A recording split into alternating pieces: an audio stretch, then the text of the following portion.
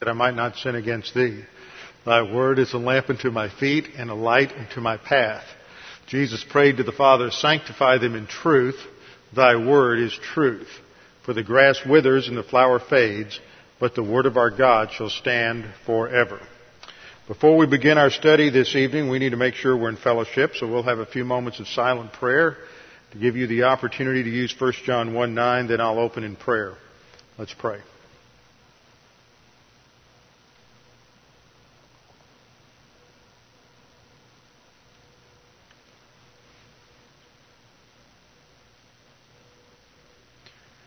Father, we do thank you that we can gather together in freedom to study your word. We thank you for this nation. We pray that you would continue to guide and direct our leaders. We pray that you would secure our borders and that you would give us the protection only you can give from our enemies. Father, we pray that you would guide and direct us as a church, especially this week as we prepare to meet on Sunday to discuss a new meeting place. We pray that we might make a wise decision and a decision that will glorify you. Father, now as we study your word, we pray that we would be able to focus, to concentrate on the teaching of your word. We thank you for God the Holy Spirit who indwells us and who fills us with your word, enabling us to understand it and to see how it applies to our own lives.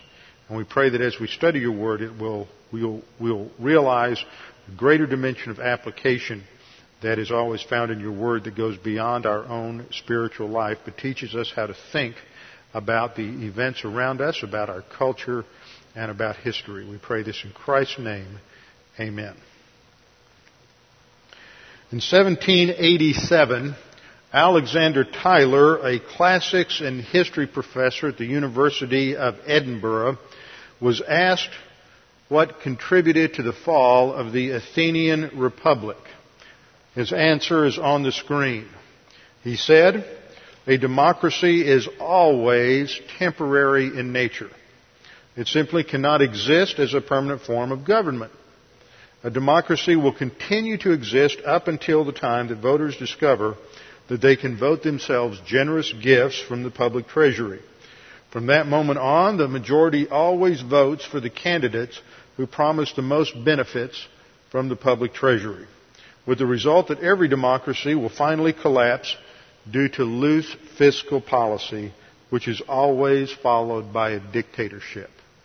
Sounds like something that could have been written yesterday. The average age of the world's greatest civilizations from the beginning of history up to the present has been about 200 years, so we're living on borrowed time. During those 200 years, these civilizations, according to Alexander Tytler, go through the following sequence. The sequence that's familiar to many of you. He was the one who originated this sequence. They begin in bondage, and so they move from bondage to spiritual faith.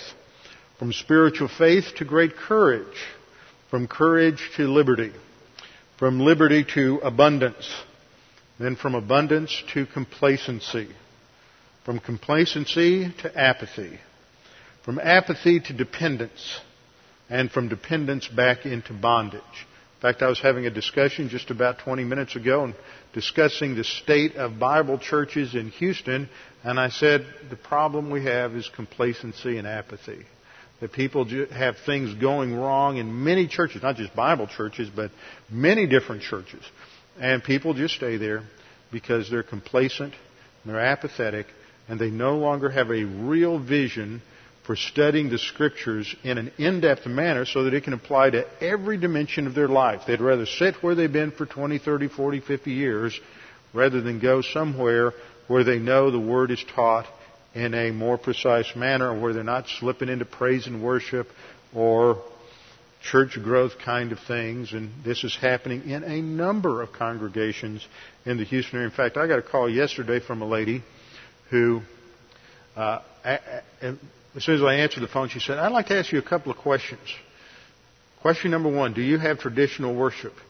And I said, "Yes, we do." She said, "I think you're the only Bible church in Houston that still has traditional worship. It's amazing. That's why I'm calling every Bible church in Houston. I'm fed up with where I've been going to church because they're into praise and worship, and it's more like listening to a rock band every Sunday morning than worshiping the Lord." So this is the trend of the day. But it hasn't not just affected churches, it affects civilizations. And the reason is because, especially from a doctrinal viewpoint, looking at the United States from its spiritual heritage, it is because with a rejection of doctrine, complacency is entered in, and therefore there's no longer that desire to know and apply the truth and to move forward. So there's this progression that goes from bondage through various stages to liberty and to abundance. And then once people hit that prosperity test, then it's easy to just forget about the Lord. It's easy to become complacent. It happens in individual lives, and collectively it happens in cultures and in societies. And once you become complacent, that leads to apathy, where you just don't care anymore about getting the truth, or even applying the truth, or even living the truth. And once you do that, then the guard is dropped, and evil and human viewpoint and paganism begins to come in.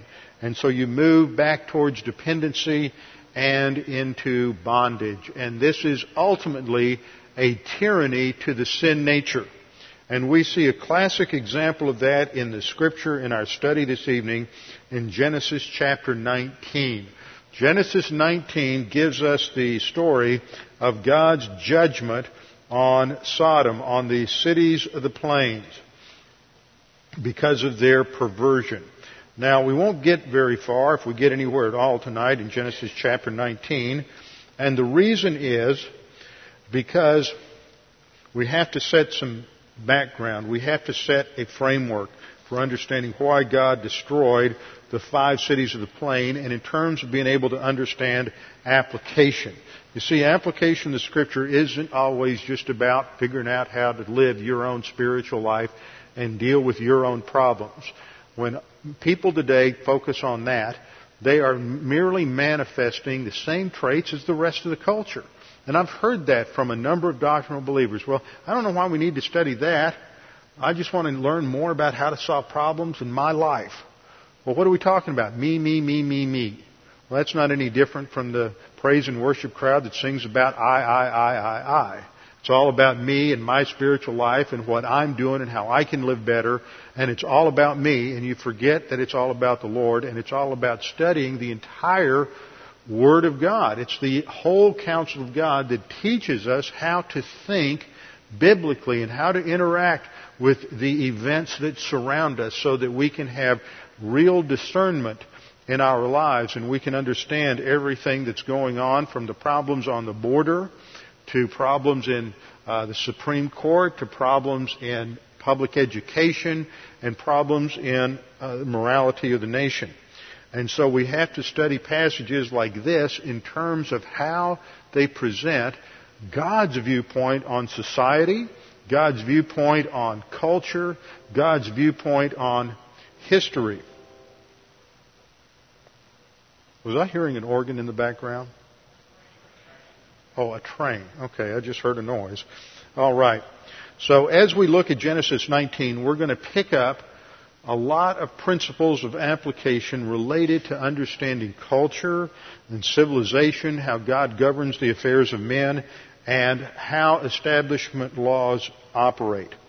That God has ordained certain establishment principles which He built into the human race. He built into the warp and woof of creation, so that even before the fall, these were necessary to follow in order to provide stability for man. And when these divine institutions now in a post-fall environment are disobeyed, and when they're violated, what happens is cultures and societies, whether the culture is a family, whether the culture is a church, whether a culture is some sort of just a small local area, a town, a village, whatever it is, that when those cultures, or a culture of a business, when they fail to follow these establishment principles, then they become enmeshed in the tyranny of man's sin nature. And it always leads to self-destruction. So let's take a minute to just review where we are in terms of Genesis 19. Genesis 19 is actually a part of a section of Scripture that began in Genesis 18. All the events in Genesis 18 and 19 happen within a 24-hour period. So let's not lose our perspective there. It starts off in Genesis 18:1 that the Lord appeared to Abraham in the heat of the day. So it's the first day, it's already the afternoon. And then the event at the end of chapter 19, we read in verse 27 that Abraham went early in the morning to the place where he had stood before the Lord. So that's early the next morning. And then the episode with Lot and his daughters occurs on that same day. So it all happens within a very brief period of time, and it's quite an important day for us to pay attention to. Chapter 18 provides the introduction. You have the visit to Abraham of 3 men who just appear before him. We find out later that 2 of these men are angels. And the third is the pre-incarnate Lord Jesus Christ.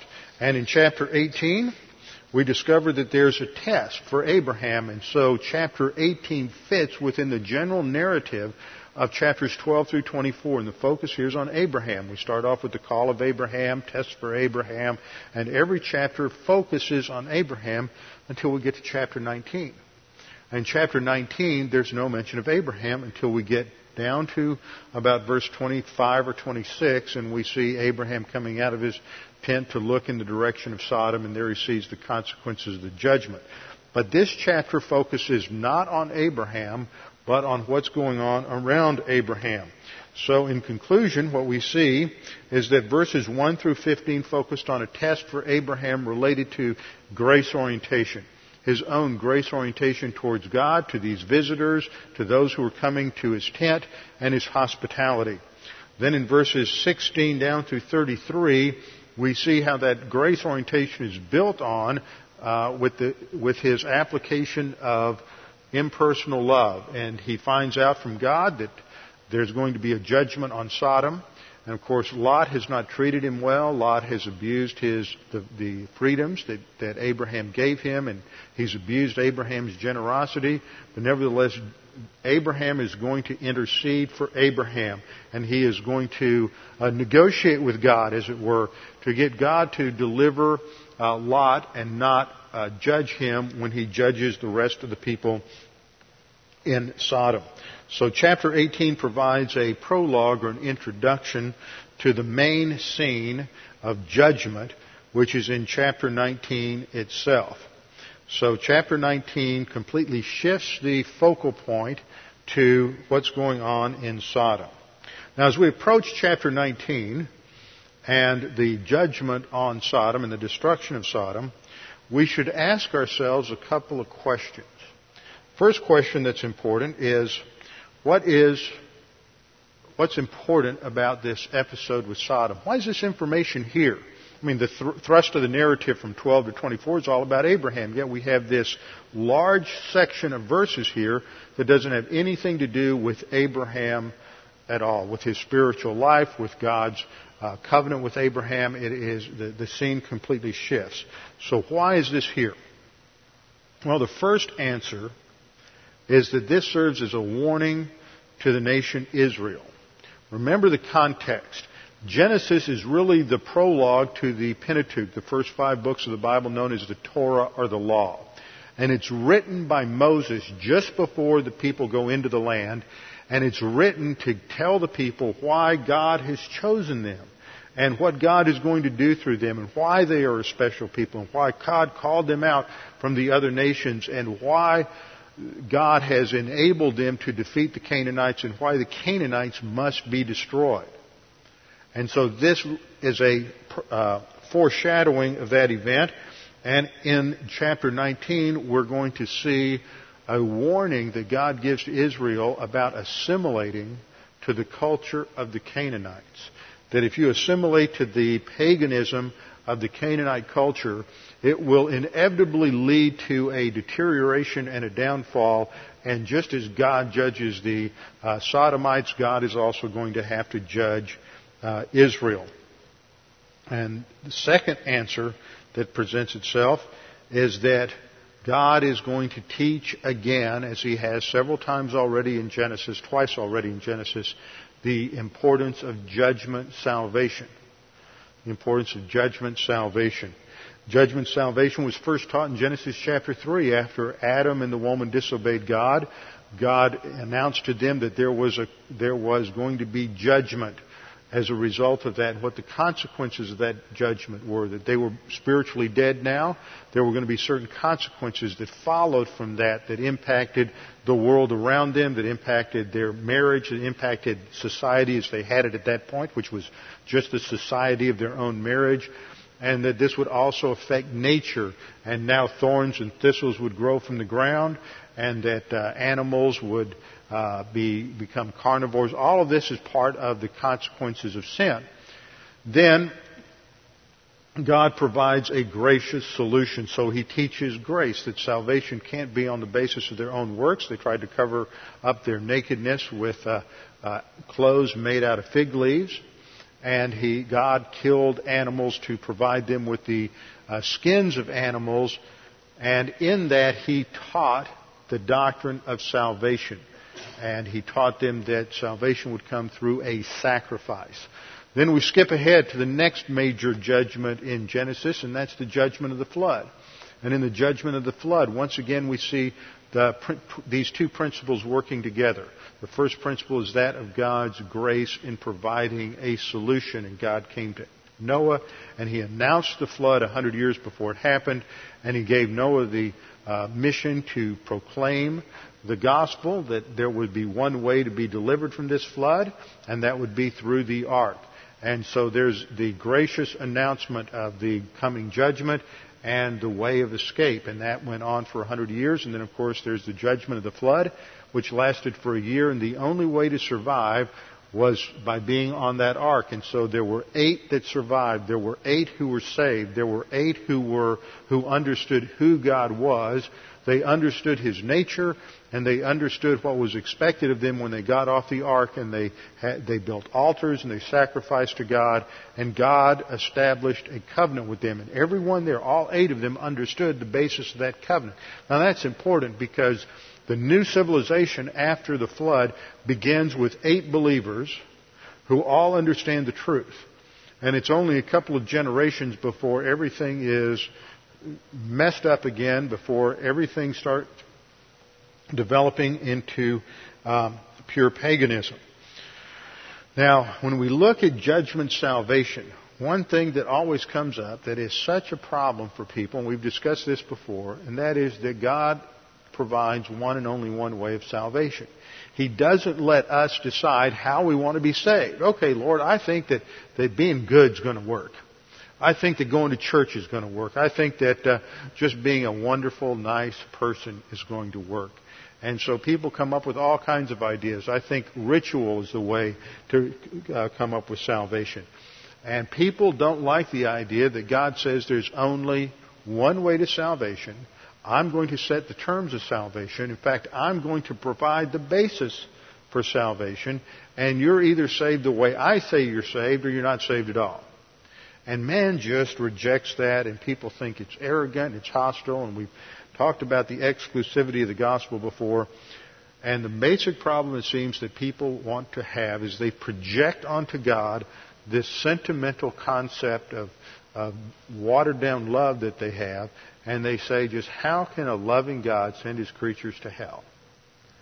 And that's their focal point. God just wouldn't do that to me. I'm so much better than some of these mass murderers and pedophiles and whatever other perverse people there may be out there. How could God save them and not me? I'm so much nicer. But it comes down to an understanding of sin and righteousness. And that is really the undergirding doctrine, the supporting doctrine for salvation, is that the righteousness of God is violated. The righteousness of God was violated when Adam ate from the fruit of the tree of the knowledge of good and evil. The righteousness of God was violated by the antediluvian, the pre-Noahic, pre-flood civilization. And the righteousness of God is violated here. And that's why righteousness is such a key element in the prologue in verses 16 to 33 in chapter 18, the key issue there was righteousness. And when Abraham starts negotiating with God, he says, well, so you're going to judge Sodom. Well, how many righteous people do there need to be in Sodom for you to avoid judgment? If there's 50 folks there who are righteous, will you bypass it? God says yes. And he says, well, what about 45? There are 45 righteous people there. Will you not judge it? And he works his way all the way down. And God basically says that, well, there's only Noah and his family, and that's not enough. We'll get them out, and then I'll judge the rest of them. But the issue is righteousness. And the point that the text makes again and again, that Scripture makes, is because God is righteous, and man fails to meet God's standard of righteousness, God is impelled by His own character, by His own integrity, to judge mankind. And throughout this chapter, and throughout all of these elements of judgment, we see evidence of God's love. It is God's love that brings Him to Adam and the woman in the garden to explain what's happened to them and what the consequences are, and to present to them the solution to their sin. And then it is God, in His love for the human race, that He appears to Noah and He announces the judgment. He just doesn't blast them from heaven. You know, this is one thing you see in the pagan narratives of the various flood stories, whether it's the Babylonian flood story or Egyptian flood stories or whatever they may be. God just makes the gods just make this sort of arbitrary decision and blast man with the flood. But you see from the Bible that God announces it 100 years ahead of time. That's grace. It's His love in action. There's nothing that necessitates that He give them a warning of 100 years, but He does. And then when God deals with Sodom and Gomorrah, we see His grace back in chapter 14. Remember, there were the 4 kings in the Kedorlaomer alliance that invaded down through the Jordan Valley, and they devastated the 5 cities of the plains and destroyed them and kidnapped everybody, pillaged their towns, and took them and their slaves and everyone captive, and then headed north. And who delivered them? God delivered them in grace. God is delivering the perverted citizens of Sodom and the cities of the plains and the king of Sodom. And He is using that deliverance also as a way to focus our attention on their rejection of grace. Because at the end of that episode, what happens? Abraham has delivered them. It's very clear that they understand who Abraham is as a servant of the Most High God, because on the way back, Abraham meets Melchizedek. And Melchizedek, who is the righteous king, and his reputation would have been known all over the area. Folks, Jerusalem to Sodom was only about 40 miles. It's not that far. These folks knew each other. They were fully aware of who Melchizedek was. They were fully aware of what he stood for in terms of worshiping El Elyon, the Most High God. And there was still a tradition, even though it was perverted in some places, less perverted in others, about God and the judgment of the flood. We're only talking 500 years. But they had perverted it during those 500 years.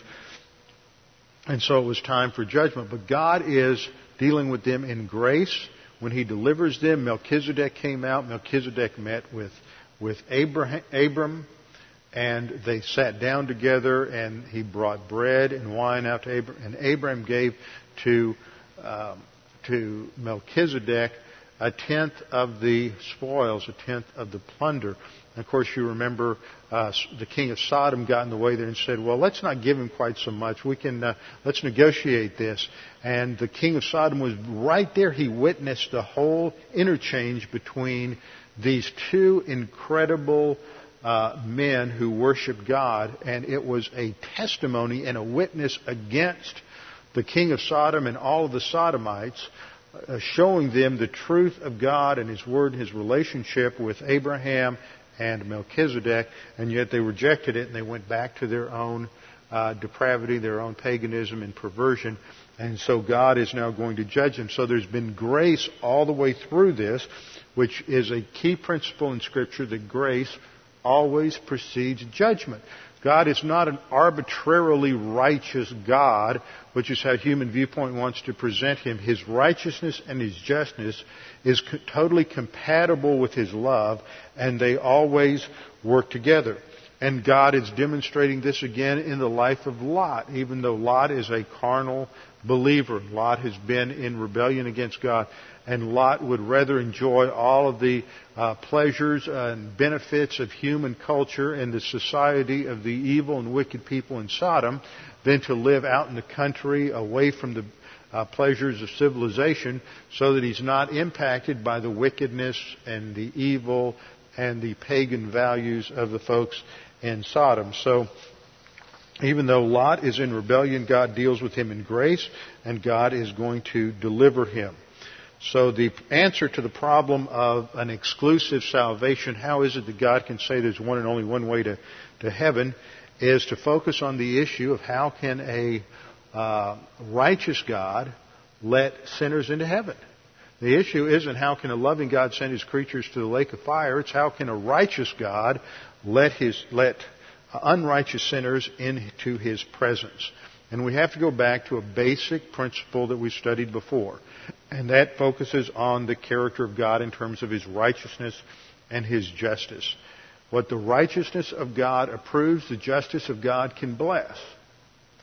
But what the righteousness of God rejects, the justice of God must condemn.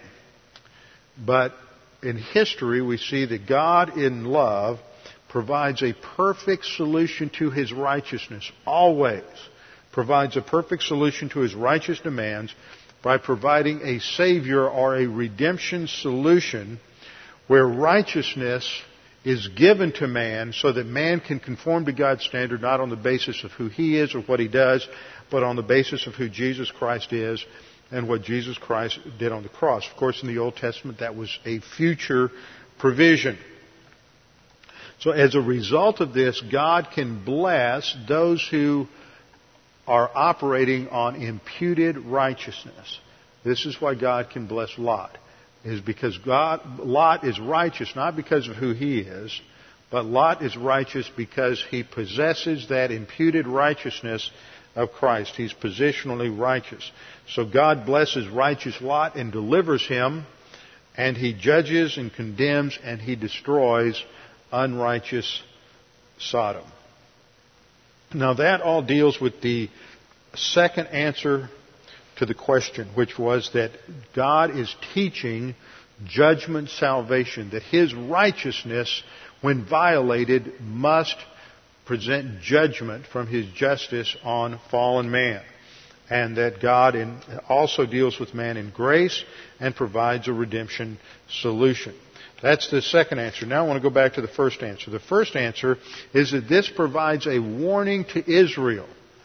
A warning to Israel that if you follow the path of the Canaanites that are in the land, and remember God told Abraham that the reason He wasn't giving him the land just yet is because their sin hasn't reached a fullness yet. That is the sin of the majority of the Canaanites. But in Sodom, it had. Sodom also foreshadows the perversion where the rest of the Canaanites were eventually going to go. And that once man descends into paganism, apart from the grace of God and apart from biblical principles, all human society is going to degrade to the level of the Sodomite culture. And so there's a warning to the nation Israel of what God will do to them if they assimilate to the paganism of the Canaanite culture. And that warning of God to Israel also applies to any society, any culture, down through human history that degenerates and perverts the social institutions that God established from the creation for the order and peace and stability of the human race. Now this warning is seen as referenced in Deuteronomy chapter 29, verses 21 through 27. I'll just put these up on the screen for you. Deuteronomy 29, Moses is reviewing everything that God has done for Israel. The whole book of Deuteronomy is one Bible class, one sermon, where Moses is reiterating everything that God has done to Israel. He reiterates to some degree the Mosaic Law, reminds them of the covenant God has made with them and what the provisions are, the blessing and the cursings. And in verse 21 through 27 of chapter 29, he uses Sodom as an example to warn them of what will happen. And so we read in verse 21, "And the Lord would separate him from all the tribes of Israel for adversity, according to all the curses of the covenant that are written in the book of the law." So that this separation had to do with discipline for disobedience. "So that the coming generation of your children who rise up after you, and the foreigner who comes from a far land," that's the alien. Aliens don't come from outer space. Aliens come from across the Rio Grande here, of course, across the Jordan there. "So that the coming generation of your children who rise up after you, and the foreigner who comes from a far land would say, when they see the plagues of that land, and the sickness which the Lord has laid on it," that is, when the Jews see the exercise of the 5 stages of discipline on the nation, that they will recognize that this comes from the Lord. And they'll look and they'll say, "The whole land is brimstone, salt, and burning." And I think this is ultimately fulfilled in what happens during the tribulation in the land of Israel. "The whole land is brimstone, salt, and burning. It is not sown, nor does it bear, nor does any grass grow there, like the overthrow of" what? Sodom and Gomorrah. See, God is saying, I destroyed Sodom and Gomorrah in the way I did because I'm showing you what I'm going to eventually do to your land, the land I've promised you, if you don't walk according to my laws and according to my statutes. Verse 24, "All nations will say, 'Why has the Lord done this to the land?' What does the heat of this great anger mean?" In other words, this whole thing is designed to be a testimony of God's justice and righteousness. Verse 25, "Then people would say, because they," that is the Jews, "because they have forsaken the covenant of the Lord God of their fathers, which He made with them when He brought them out of the land of Egypt, for they went and served other gods and worshipped them, gods that they did not know and that He had not given to them." What's that? That's the idolatry. Historically, what happened to Israel was they did assimilate to the paganism of the Canaanite culture. They adopted the idols and they bought into the fertility nature gods that dominated the surrounding nations. They eventually bought into the Baal worship and the worship of the Asherim. And this led them to what? Sexual perversion, sexual degradation. See, what we're seeing here is that the Bible shows that there is a relationship between rejection of God, social degradation, and sexual perversion. Sexual perversion is not morally and spiritually and socially neutral. See, this is one of the myths that we hear from the so-called gay crowd, from the homosexuals, is that this isn't any different from heterosexual relationships. We can have faithful homosexual relations, which is a lie. They can't. They don't. It's extremely rare.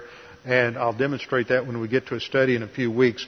But what the Scripture is showing from a biblical viewpoint is that there is this connection between a rejection of God, social degradation, the loss of freedom, and sexual degradation. And you can't separate them. They always go hand in hand down through history. And yet, when that isn't taught, when that isn't understood, then people are just living the lie and going down the same path as what happened in Canaan. So what happens in Deuteronomy 29 is Moses is saying that what's going to happen is that foreigners and others are going to see this future judgment on the land, and they'll be asked, what in the world happened here? The brimstone, the salt, this land is infertile, it's destroyed. What did they do? They rejected God. They went after the idols, and they got involved in sexual sin and sexual degradation, and so God judged them. And verse 27, "Then the anger of the Lord was aroused against the land to bring on it every curse that is written in the book."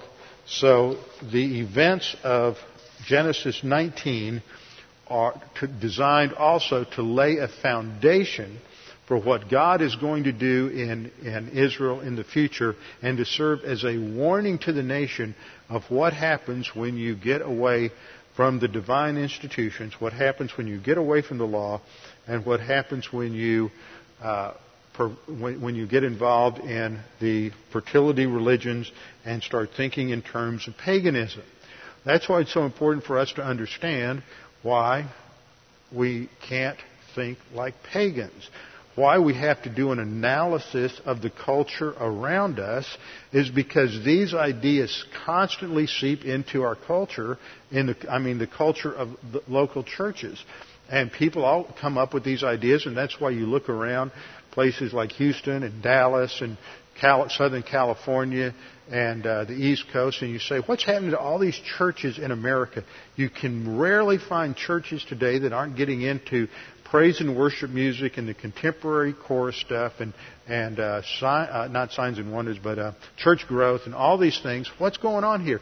It's because people are bringing all these pagan ideas with them, with all this baggage. They're in their backpacks, it's in their briefcases, it's in all the stuff that they bring with them into the church. And nobody's teaching them how to identify the elements of pagan thought in their own mentality. They learn a lot of Bible, but they've got this thing going on where on the one hand they think in terms of the Bible, on the other hand they've got all these pagan ideas, and what happens on Sunday is completely disjointed from what happens when they go to work on Monday and what happens when they go to work on Tuesday. And many folks think, that's all fine and good that the Bible teaches that, but I've got to work in my job, and I'm in a human resources department, and we've got all these government regulations now on how we have to treat the homosexuals and how we have to treat women and how we have to do this and how we have to do that.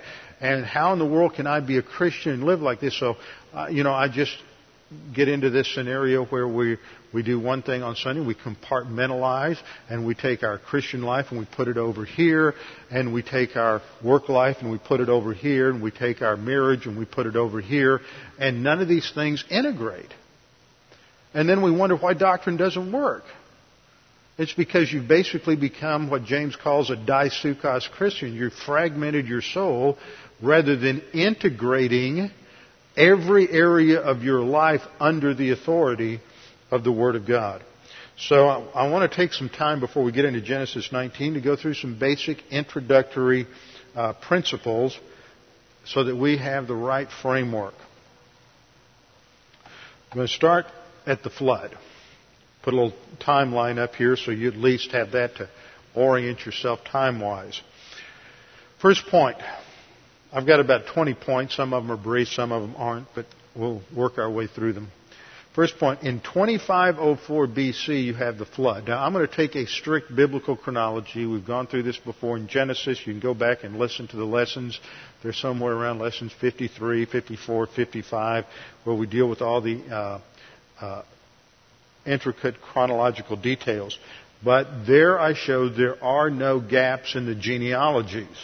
And so if you take all those numbers the way they're given in the Scripture literally, then you end up with a date of 2504 BC for the flood. Now that runs counter to contemporary archaeology. It runs counter to any sort of dating mechanisms that are based on evolutionary presuppositions. And all dating mechanisms, carbon-14, potassium, argon, radiometric dating, all of these are all buy into evolutionary presuppositions in terms of how they interpret the data.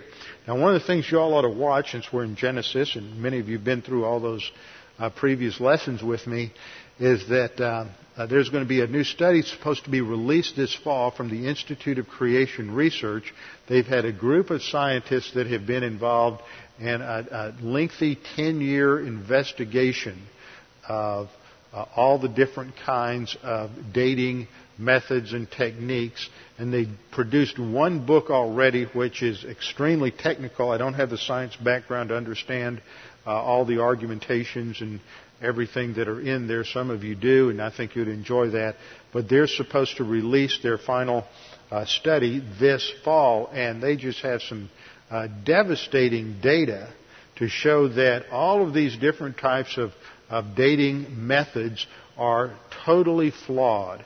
And they're flawed because their presupposition shapes how they handle the data. They come to the data with the assumption that the universe is billions of years old, and so that shapes everything, and it causes them to be blind to a vast number of facts and to just ignore large amounts of data. So we're going to start with the flood at 2504 BC. And the next major event comes between the flood and Abram, and we don't know when it occurred, and that's the Tower of Babel.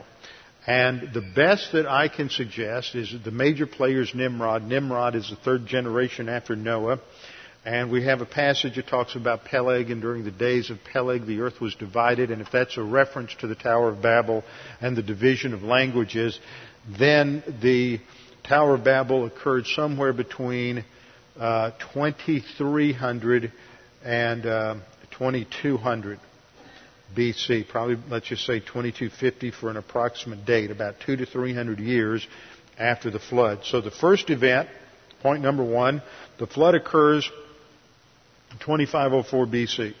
Second event, point number two, the Tower of Babel occurred approximately 2300 to 2200 BC.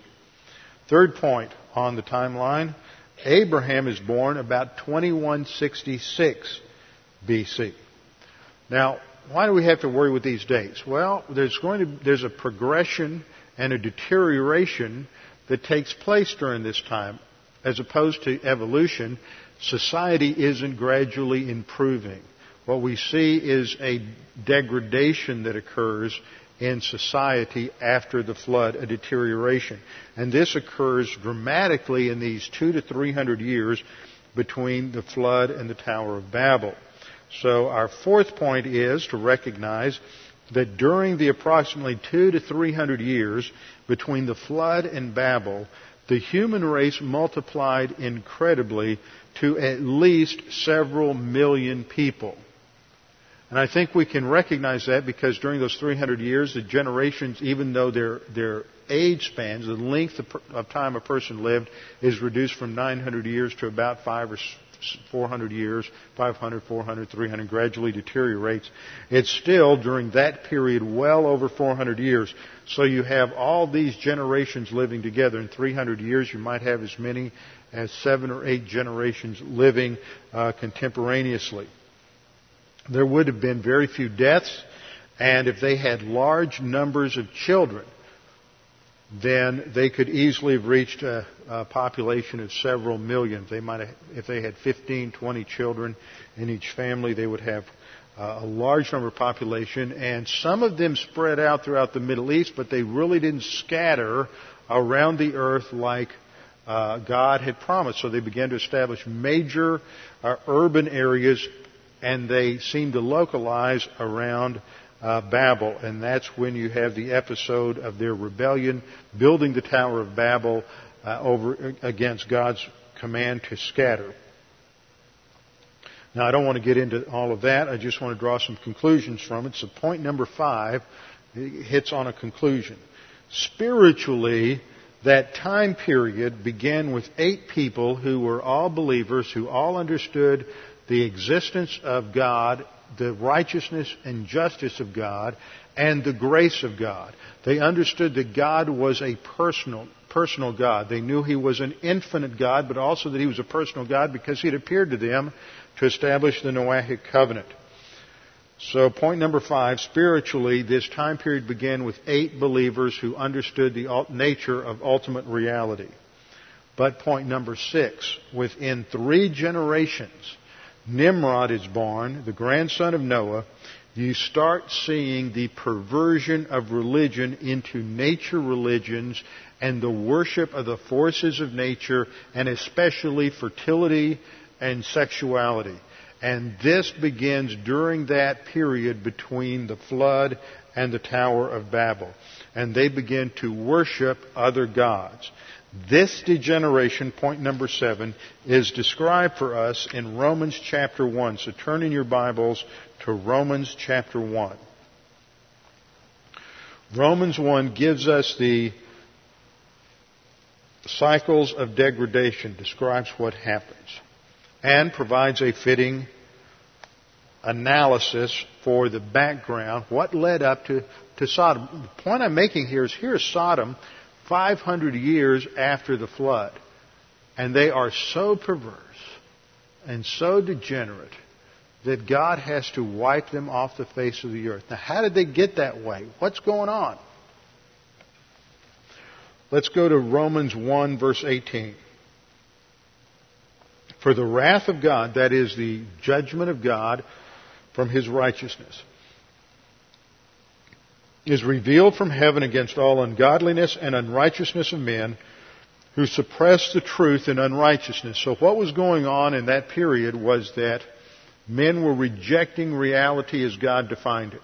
And they are worshiping other gods, they're deifying nature, and they're suppressing the truth. They no longer want to look at the world as God said it is, but they're starting to twist it and distort it, come up with alternate views and explanations of reality.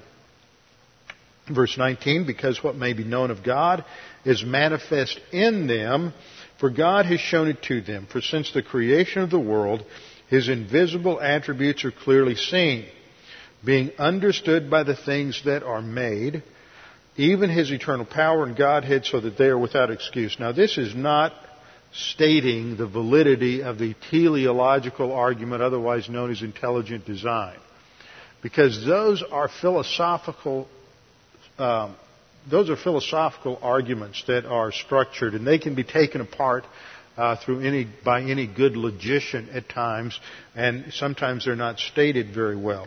But what this is saying is that everything in creation is of such a nature, God has structured everything, that there is something in the human soul that is, it's like a radio signal or something. There's something within the human soul that receives a nonverbal testimony from the stars, from the sun, from the moon, and everything is broadcasting to man created in what?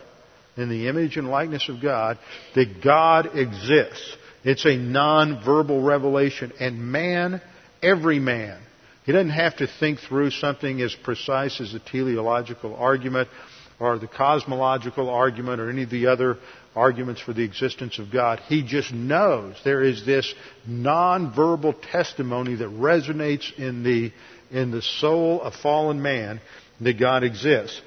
And everyone knows it, so that the last phrase of verse 20, so that they are without excuse. So that no one can say, I didn't know. God, I didn't know you existed. You never said anything to me. God says, yeah, I'm blasting you all the time, and you knew it, and you suppressed it in unrighteousness. So we go on to read in verse 21, because although they knew God, see, the whole thrust here is God has shown it to them, it's manifest in them. They know from the creation of the world, they know from everything around them these attributes of God, so they're without excuse. Because although they knew God, they did not glorify Him as God, nor were they thankful. This is the post-flood civilization. But became futile, that is, empty, vain, in their thoughts. They constructed origin myths that were completely foreign to reality. They started coming up with ideas that there were these various gods that got involved in a battle, or they got involved in some sort of sexual activity, and as a result of that, the material universe came into existence. They were futile in their thoughts, and their foolish hearts were darkened. Professing to be wise, they came up with the most sophisticated things they could. And even today, you look at the men who promote evolution and evolutionary theory, and what do they have? They have multiple PhDs. These are some of the brightest and best in our society. They have tremendous IQs. They profess to be wise, but they became fools. Why? Because the fool has said in his heart, there is no God. Once you reject God, then everything else starts to fall apart. So professing to be wise, they became fools and exchanged the glory of the incorruptible God, or changed the glory of the incorruptible God into an image made like corruptible man and birds and four-footed animals and creeping things. See, this was the first stage in the development of human viewpoint religion after the flood, as they began to worship nature and animals and the forces of nature. And therefore, as a result of that, you have the first cycle of divine judgment. God gave them up to uncleanness. See, their immorality, the lust in their heart, the dishonoring their bodies among themselves, all of that is judgment on them because they rejected God. It's not the other way around. It's, as it were, God begins to take the restraint off of a culture, a society, or a group of people, the more negative they become, so that their proclivities of their sin nature are less restrained, and it gets worse and worse and worse. So the first cycle is in verses 24, 25. They exchanged the truth of God for the lie and worshipped and served the creature rather than the Creator, who's blessed forever. Amen. Verse 26. For this reason God gave them up. This is our second cycle of degeneracy. God gave them up to vile passions. For even their women exchanged the natural use for what is against nature. This is lesbianism, homosexuality among women. Likewise also the men, leaving the natural use of the woman, burned in their lust for one another, men with men, committing what is shameful, and receiving in themselves the penalty of their error, that which is due. It's shameful. See, we live in a society now that even many of us who've grown up with stuff like this, we see it on television, we see it in the movies, it's lost the impact of the shame, the stigma that should be there. Even no matter how doctrinally oriented we are, we still have lost some of that because we're surrounded by it. And it's lost its shame and embarrassment, and it should be. That just shows how even our souls become callous to the sin that's around us. Verse 28. And even as they did not like to retain God in their knowledge, God gave them over. It's our third cycle of degeneracy. God gave them over to a debased mind to do those things which are not fitting, being filled with all unrighteousness, sexual immorality, wickedness, covetousness, maliciousness, full of envy, murder, strife, deceit, evil-mindedness. They are whisperers, backbiters, haters of God, violent, proud, boasters, inventors of evil things, disobedient to parents, undiscerning, untrustworthy, unloving, unforgiving, unmerciful. Really describes postmodern American culture. And it's a perfect description of what was going on in the Canaanite culture in the ancient world. You see it really played out in the book of Judges. And that's what the book of Judges is all about. If you haven't listened to the Judges series, you ought to. It's a series for today. Judges tells how a nation goes from spirituality to paganism. At the beginning of Judges, they're at the high point of their victory over the Canaanites. And they're trusting God, following God. Joshua's leading them, and they're moving out. But when you get to the end of the book of Judges, they're under the oppression of the Philistines. Their greatest leader is a womanizer, a pervert, a man who can't control his own lusts, his own passions. He never shows 1 ounce of desire to follow the Lord and to do anything that would be positive spiritually, and that's Samson. And so you see throughout this whole book the deterioration of Israel into moral relativism. And Romans 1 gives us that same cycle of degeneracy. So at this point I've covered 7 basic points. The first 3 or 4 actually just deal with the chronology. That point number 1, in 2504 BC, the flood occurred. Point number 2, the Tower of Babel occurred approximately 2300 to 2200 BC, about 200 to 300 years later. Point number 3, Abraham is born in 2166 BC.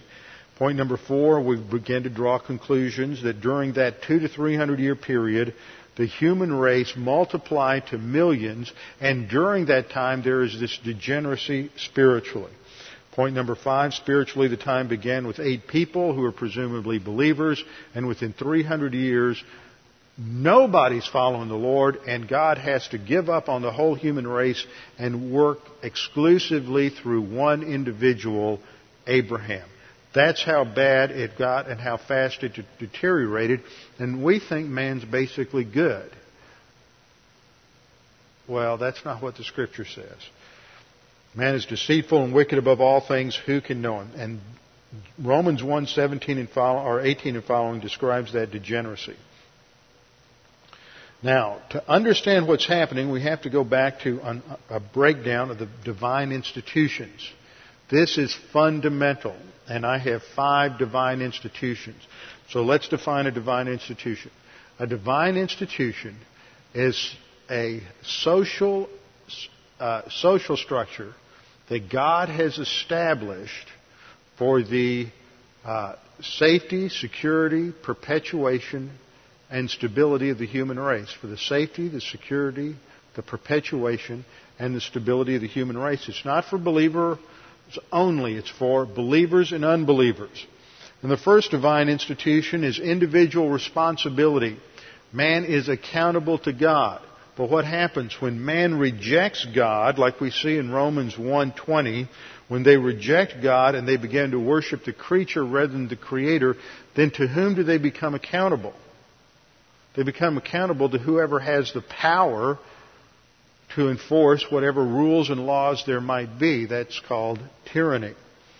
So once you see a breakdown in individual responsibility, man becomes subordinate to strong men, tyrants, despots, and that's really what you had after the flood. As one of the first divine institutions to go was individual responsibility, and you had some of the most tyrannical leaders in all of human history develop in terms of the divine kings of Egypt and the kings of the Mesopotamian empires.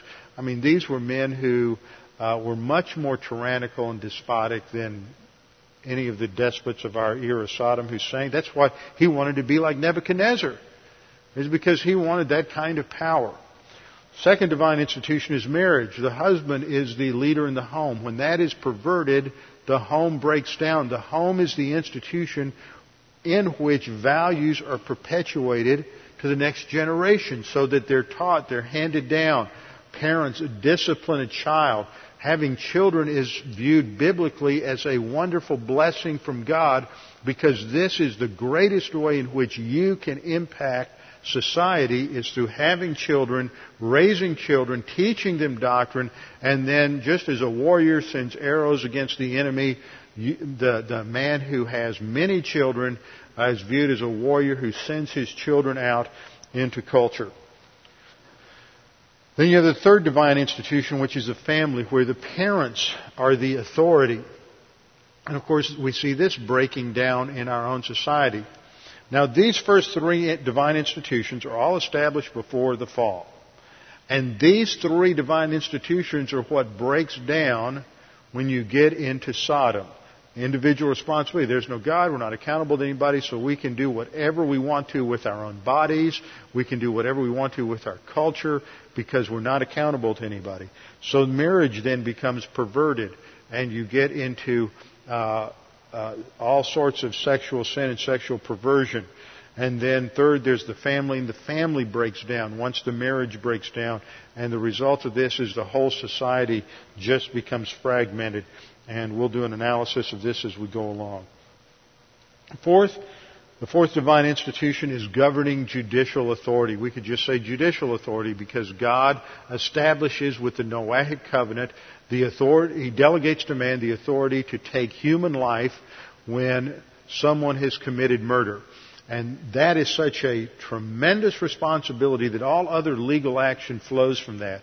If man has the responsibility to take the life of another human being because they've committed murder, then man has the right to execute justice and judgment in all lesser areas. So we have the establishment of judicial authority, the delegation of judicial authority, and of course that becomes the basis for human government. And then the fifth comes out of the Tower of Babel, which is when God divides the languages, divides man into various tribal groups, and it is that distinction that becomes nations that is important for the perpetuation of the human race. And of course the ultimate authority there is back to God, because God is the one who governs history. And that's what we see in the breakdown in Sodom and Gomorrah, is that God is going to intervene because all the divine institutions have broken down, and He is going to take them out as a national entity. So that brings us to point 8. That is that as part of the religious degeneration, we see that social and sexual degeneration develops. You can't separate them. The biblical viewpoint is that these things always go together, and when man rejects God's authority, he also rejects God's established institutions. Not only does man pervert himself, but he perverts God's intention for society and the institutions of society. Well, that takes us up through 8 introductory points before we get into chapter 19. So this is going to take more than a couple of weeks. But I'm convinced we have to learn to think biblically. This is such an issue in our society that if you don't learn to think in terms of history, because once you read the claims that are being made from the homosexual agenda, it's connected to history, it's connected to ethics, it's connected to religious claims, and all these things have to be taken into account. It's not just a matter of the fact that they prefer someone of the same sex versus someone of the opposite sex. That's what they want everybody to believe. But what is involved in this is a total perversion of history and of all the institutions of society, and ultimately it is a religious statement and a rejection of God. So we'll develop our thinking on this more in the next couple of weeks. Well, let's bow our heads and close in prayer. Father, we thank you for your word, that it gives us insight into your plans and purposes in history. You reveal for us as human beings what the structures are, that we can have stability and we can have peace and society can go forward, and also what happens when we violate your establishment principles. Now, Father, we pray that as we study these things, you'll give us greater insight into what's going on in the culture around us, and that we can be able to evaluate the contemporary events from a biblical viewpoint. We pray this in Christ's name. Amen.